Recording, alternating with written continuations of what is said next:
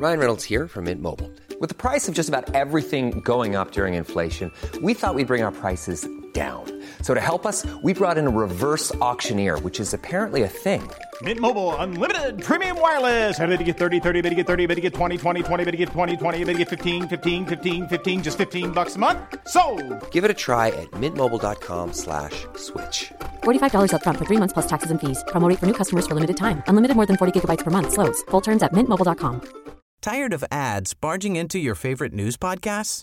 Good news. Ad-free listening is available on Amazon Music for all the music plus top podcasts included with your Prime membership. Stay up to date on everything newsworthy by downloading the Amazon Music app for free or go to amazon.com/news ad free. That's amazon.com/news ad free to catch up on the latest episodes without the ads.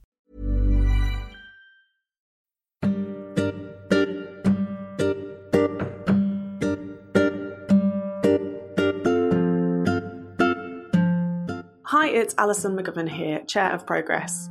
Welcome to the Progressive Britain podcast. This is a special episode in conversation between myself and Jonathan Powell.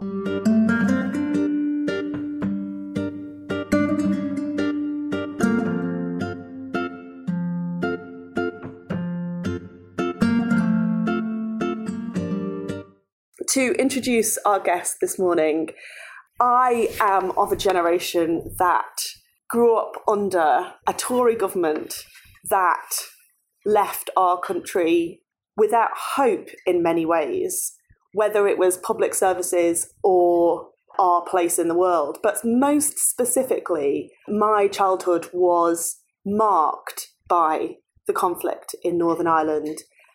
Our guest this morning took a leading role in changing everything for the generation, as I did, that came of age in 1997. Jonathan Powell was Chief of Staff to Tony Blair from 1995 to 2007. And from 1997 to 2007 was our Chief British Negotiator on Northern Ireland. He probably knows more than almost anyone in the country about the problems that Theresa May is currently having on Brexit. So, ladies and gentlemen, it is my pleasure to introduce Jonathan Powell.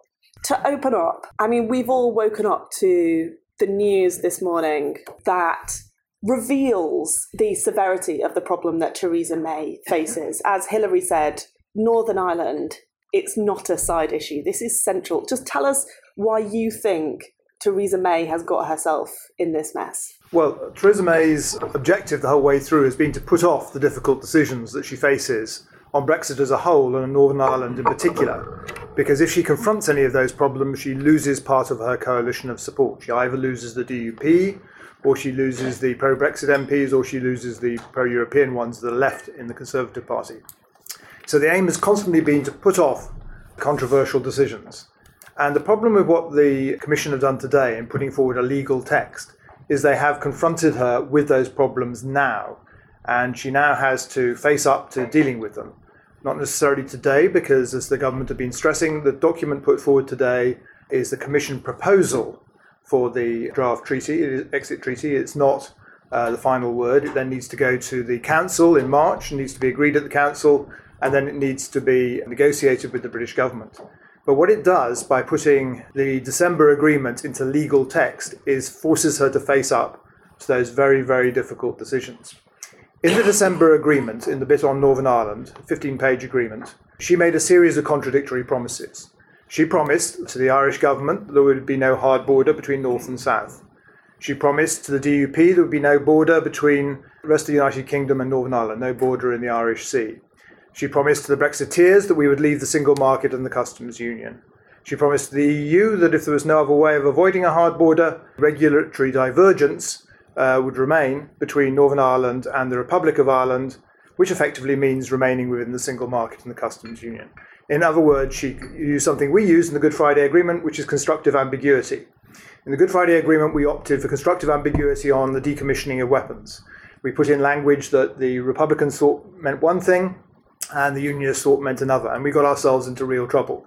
Got us through the agreement, but it came back to haunt us very rapidly. We started losing Unionist support for the agreement, and eventually we had to confront the issue in 2003 And luckily, the IRA moved then to decommission its weapons when confronted by that.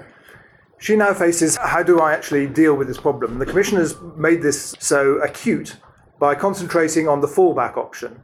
The government have put forward two conceivable other ways out of the problem of a hard border. Now, first is that they say that the trade agreement, the deepened, whatever it's called, trade agreement between the UK and the EU will be such that there will be no border between the whole of the UK and the EU.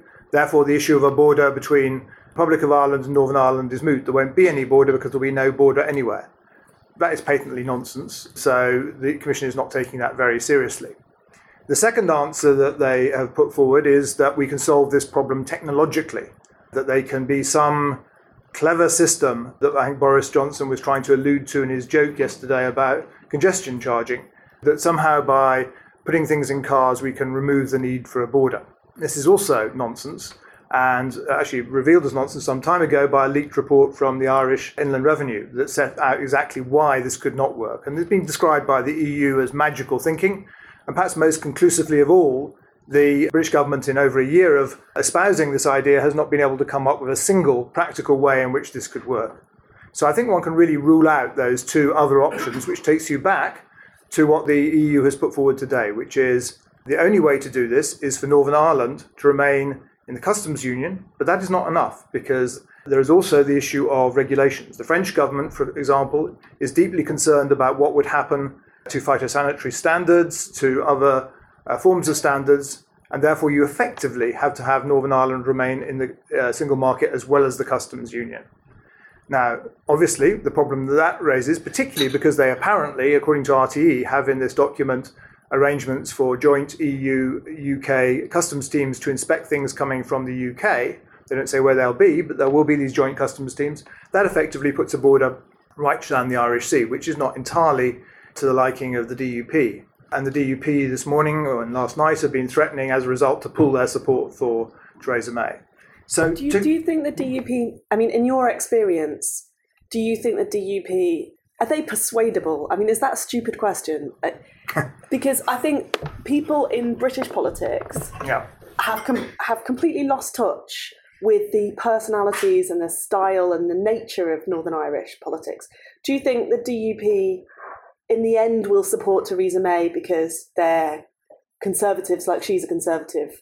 Or do you think actually what matters to them is the integrity of Northern Ireland's position within the Union and the Tory party is, immaterial in comparison? It is the latter. I mean, it might have been different had Ian Paisley still been alive and leading the party.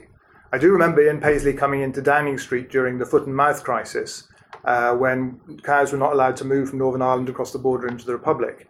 And he wanted that to be possible. And he came and he banged the table in the cabinet room and said, our people may be British, but our cows are Irish.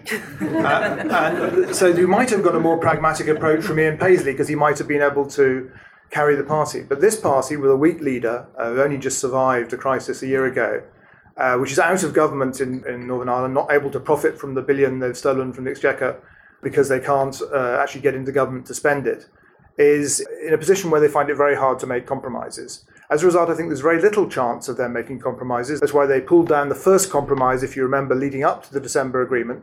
That was pulled down by the DUP. Theresa May decided to bounce them at the last minute on the final compromise in December by calling them up very late in the day and not showing them anything before, but very late in the day, confronting them with the choice, pull down the government or go along with this ambiguous agreement. Now she faces a not ambiguous agreement, and she's going to have a lot of trouble with them. They won't pull it down now, obviously, because the government will simply say, well, we're not agreeing to this. We're not going to allow the EU to split the United Kingdom. So they will get away with it for now. But there's a deadline on this, and the deadline is March. And what the government had hoped was that they could have an ambiguous enough agreement in March that they could move on, say we've left the EU, we've signed the divorce agreement, we're outside, and now we'll deal with all the controversial issues during the 2-year transition period. That was her hope, because that's the only way she can keep together this disparate coalition. And that's her problem, that when you set 3 contradictory objectives and then you're confronted by a legal text, which unfortunately can't be ambiguous, she's going to have to face up to the choice. Where does that leave, us in this room as progressives? Hopefully, are people who care about the politics of Northern Ireland for its own sake, who worry about this division, who missing the no SDLP voices now in Westminster, seeing the politics of Northern Ireland ever more divided, and this being at the heart of the future for our country. How could we have influence? What should we be arguing for? Well, I think firstly we need to argue for the Good Friday Agreement, which seems a bizarre notion that you would have to do that at all. Until recently, the Good Friday Agreement has been accepted by nearly everyone as a good idea. Michael Gove, it is true, attacked it about 10 years ago. He wrote a pamphlet saying it was appeasement of the IRA, and in fact the Troubles had ended and we didn't need to have an agreement at all. So the Good Friday Agreement has not been popular on the right wing of the Tory party for quite some time. But the sudden discovery of the agreement by Owen Paterson and Kate Hoey, well, actually Kate, to be fair, being Northern Irish, has had an interest in it for a while, and Daniel Hannan, who are neither Owen Paterson nor Daniel Hannan noted for their interest in the Good Friday Agreement until now, suddenly discovered that it's past its sell-by date and should be gone, and they are actually attacking it.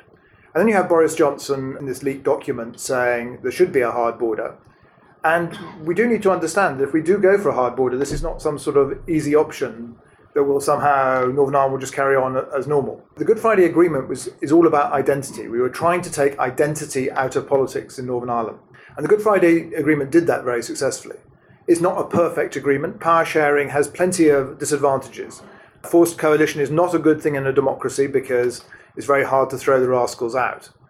On the other hand, if you look at the alternative of 70 years of one-party rule by the Protestants in Northern Ireland, that left the Catholics completely disenfranchised.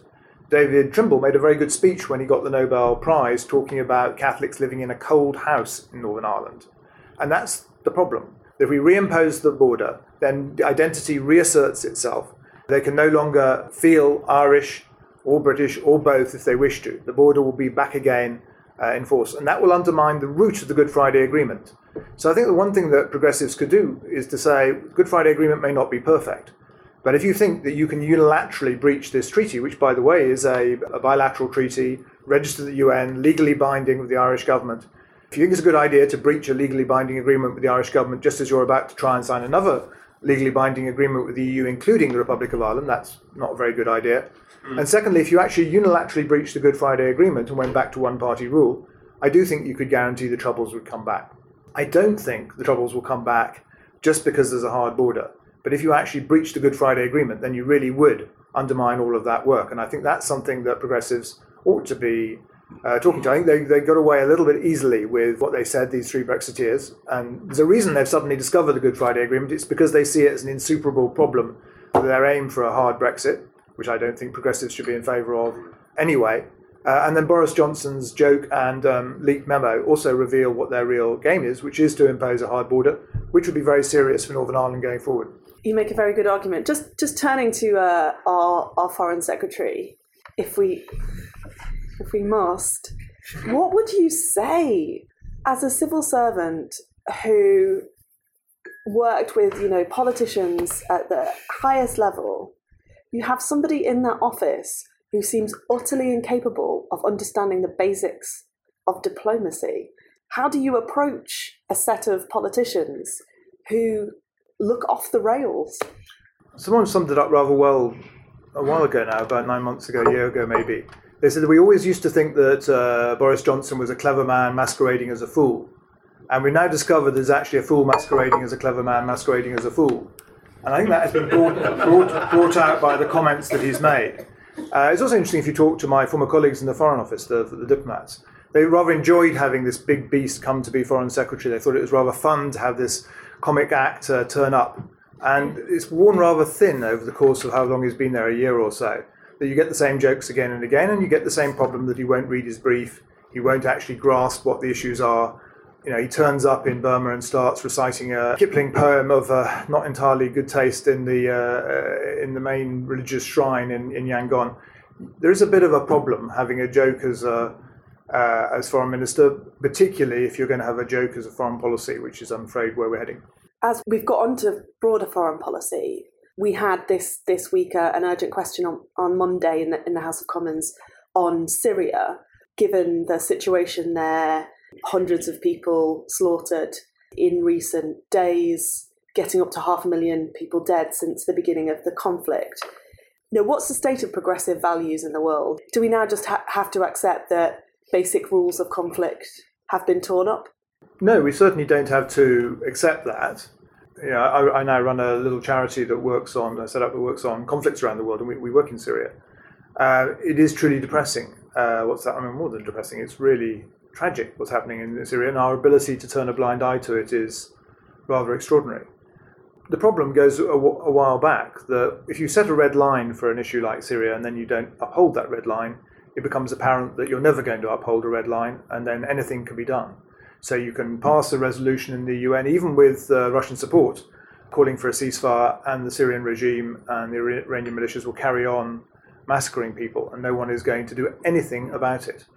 And if you end up in that kind of world, then you must expect our values to be trampled on all over the place. You have to have the UN mean something. For the UN to mean something, it has to have some sort of force to back up its threats. Red lines have to mean something. So if you have a United States that's opted out of our values, as it has in the current administration, and if you have the UK leaving the EU, which was the other pillar of our foreign policy, our views become less and less relevant. That doesn't mean to say we have to give up. It just means we need a coherent approach as progressives to how we can reinstall those values. Hopefully getting back into the EU, so we'd have one pillar of our foreign policy at least, hoping that the administration changes in the United States so we can re-establish the transatlantic relationship, so it has our other pillar of our foreign policy. And thirdly, that we can get our values back on the table in international relations. We shouldn't give up. We have to fight for it. It's not a one-way movement. But at the moment, and Syria is a very good example of it, it's truly tragic. Okay, thank you.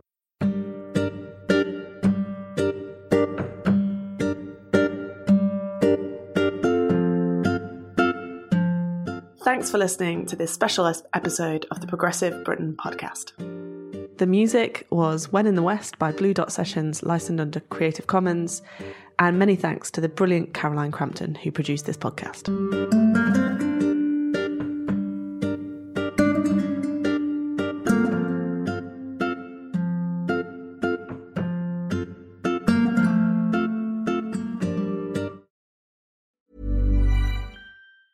Tired of ads barging into your favorite news podcasts?